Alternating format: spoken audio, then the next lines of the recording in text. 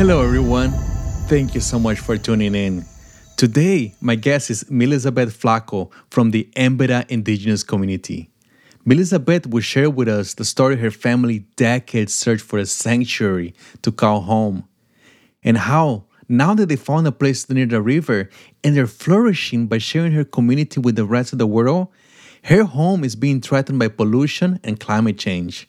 But she is organizing the youth of her community to fight back for Egora Papa, as they call Mother Earth. I am sure you're gonna love this episode. Stay tuned. Mera, dije hola en mi idioma. Mi nombre es Milixa Flaco. I said hello in my native language. My name is Milizabeth Flaco. I'm going to tell a bit of the story. We are originally from the province of Darien here in Panama, connected to the border with Colombia. We decided to leave our territory because it is very close to Colombia. There was a lot of conflict with the guerrillas. The Embera are in the middle of the conflict and always have been. Many families were caught in the conflict and were very afraid, so they decided to look for new places, looking for safety.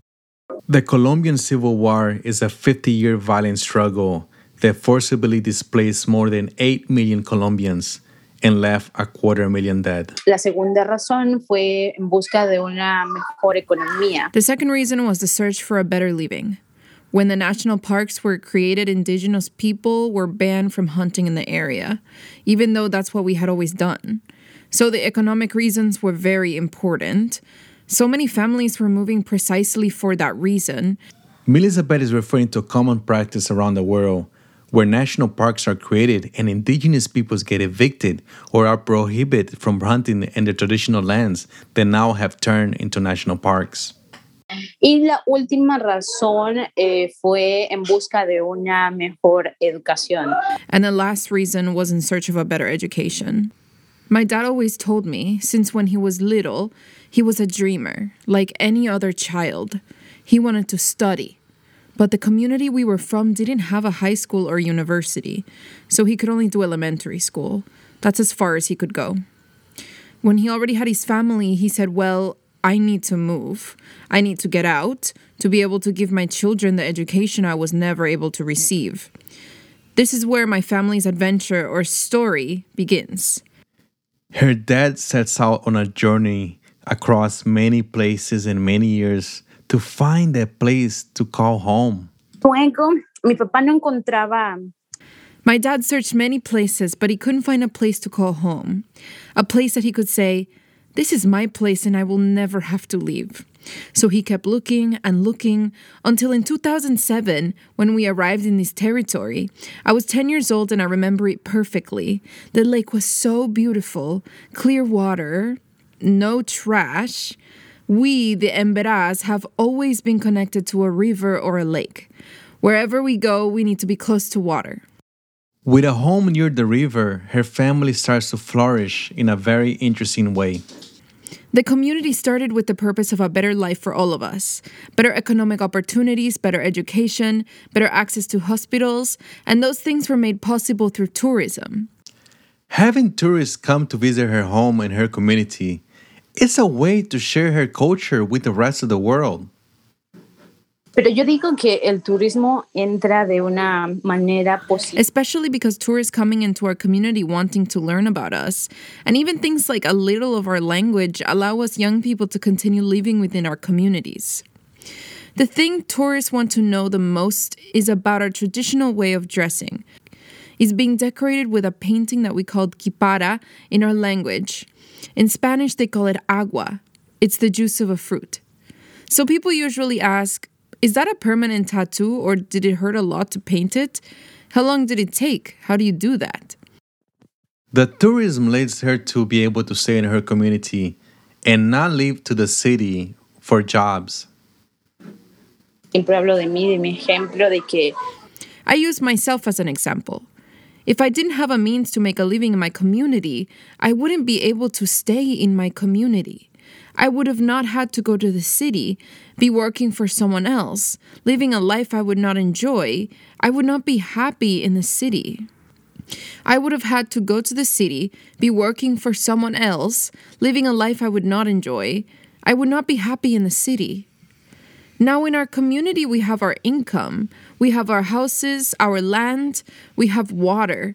We don't need to go to Panama City because we can find our needs here. And we live in harmony with nature. So that comes to my point. How do we help Egoropapa, who is our Mother Earth, so we can continue living like this? Yet, climate change and pollution on the river is affecting the paradise her and her family has found. Pero cuando tuve como 15 años, yo empecé a ver el cambio en el río. But when I was about 15 years old, I started to see changes in the river. Sometimes we had to push the piragua. The piragua is like a canoe that we use. We use it to come and leave our community. So every year we are seeing changes in the river we had not seen before. Melizabeth is referring on how before the river would be normally high and there was no need to push the canoes into the river. But now, with climate change and droughts, they need to drag the canoes into the river. I said it's because of all the garbage that non-Indigenous people are throwing in the river. It harms us, but they don't care. They don't care that there are two communities that live downstream and that we need the river, even for the water we drink.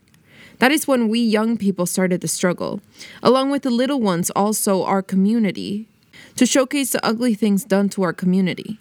It's very complicated because you can put up signs that say, don't litter, don't throw garbage in the river, and to put it in a bin, but they don't do it. It's very sad to see the trash every single day. So we have a struggle to fight. Climate change and pollution is affecting communities like hers, as stated by UNICEF's First Child Climate Risk Index, that says that 9 out of 10 children in Latin America are exposed to at least 2 overlapping climate and environment shocks. What Melizabeth is doing by empowering the youth of her community on the forefront of climate resilience is an example we can all learn from and help support. Despite doing it constantly from time to time, usually every week, we meet with the children, with the other young people to pick up the garbage that is in the lake. So we do it from time to time. We sometimes use social networks to spread that news.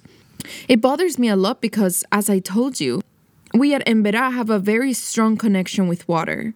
It's very important to us. We live from it, and seeing that they're dirtying it and no one is doing anything about it. It angers me a lot, but I believe that it is a fight that is not going to end. Y que debo continuar con esto y que no me voy a rendir y no, voy a hacer que los niños sigan con ese proceso también. And I must continue with this. And I'm not going to give up.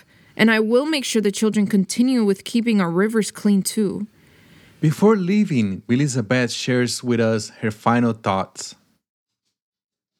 Primero, entender a los pueblos indígenas.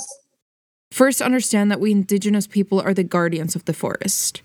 Second, is that if people want to help us, I think they can learn and share what we are doing inside our communities. Not to litter. Everyone can help by sharing this message on social media. This will help us a lot. Help the protectors of Egoropapa, the name of Mother Earth, in our language. Thank you everyone for listening. If you want to connect with Melizabeth, check out the links on the show descriptions. And if you enjoyed this episode, share it with a friend. Give us a rating on Apple Podcasts, as this is how we spread our message. Thank you. Agoje.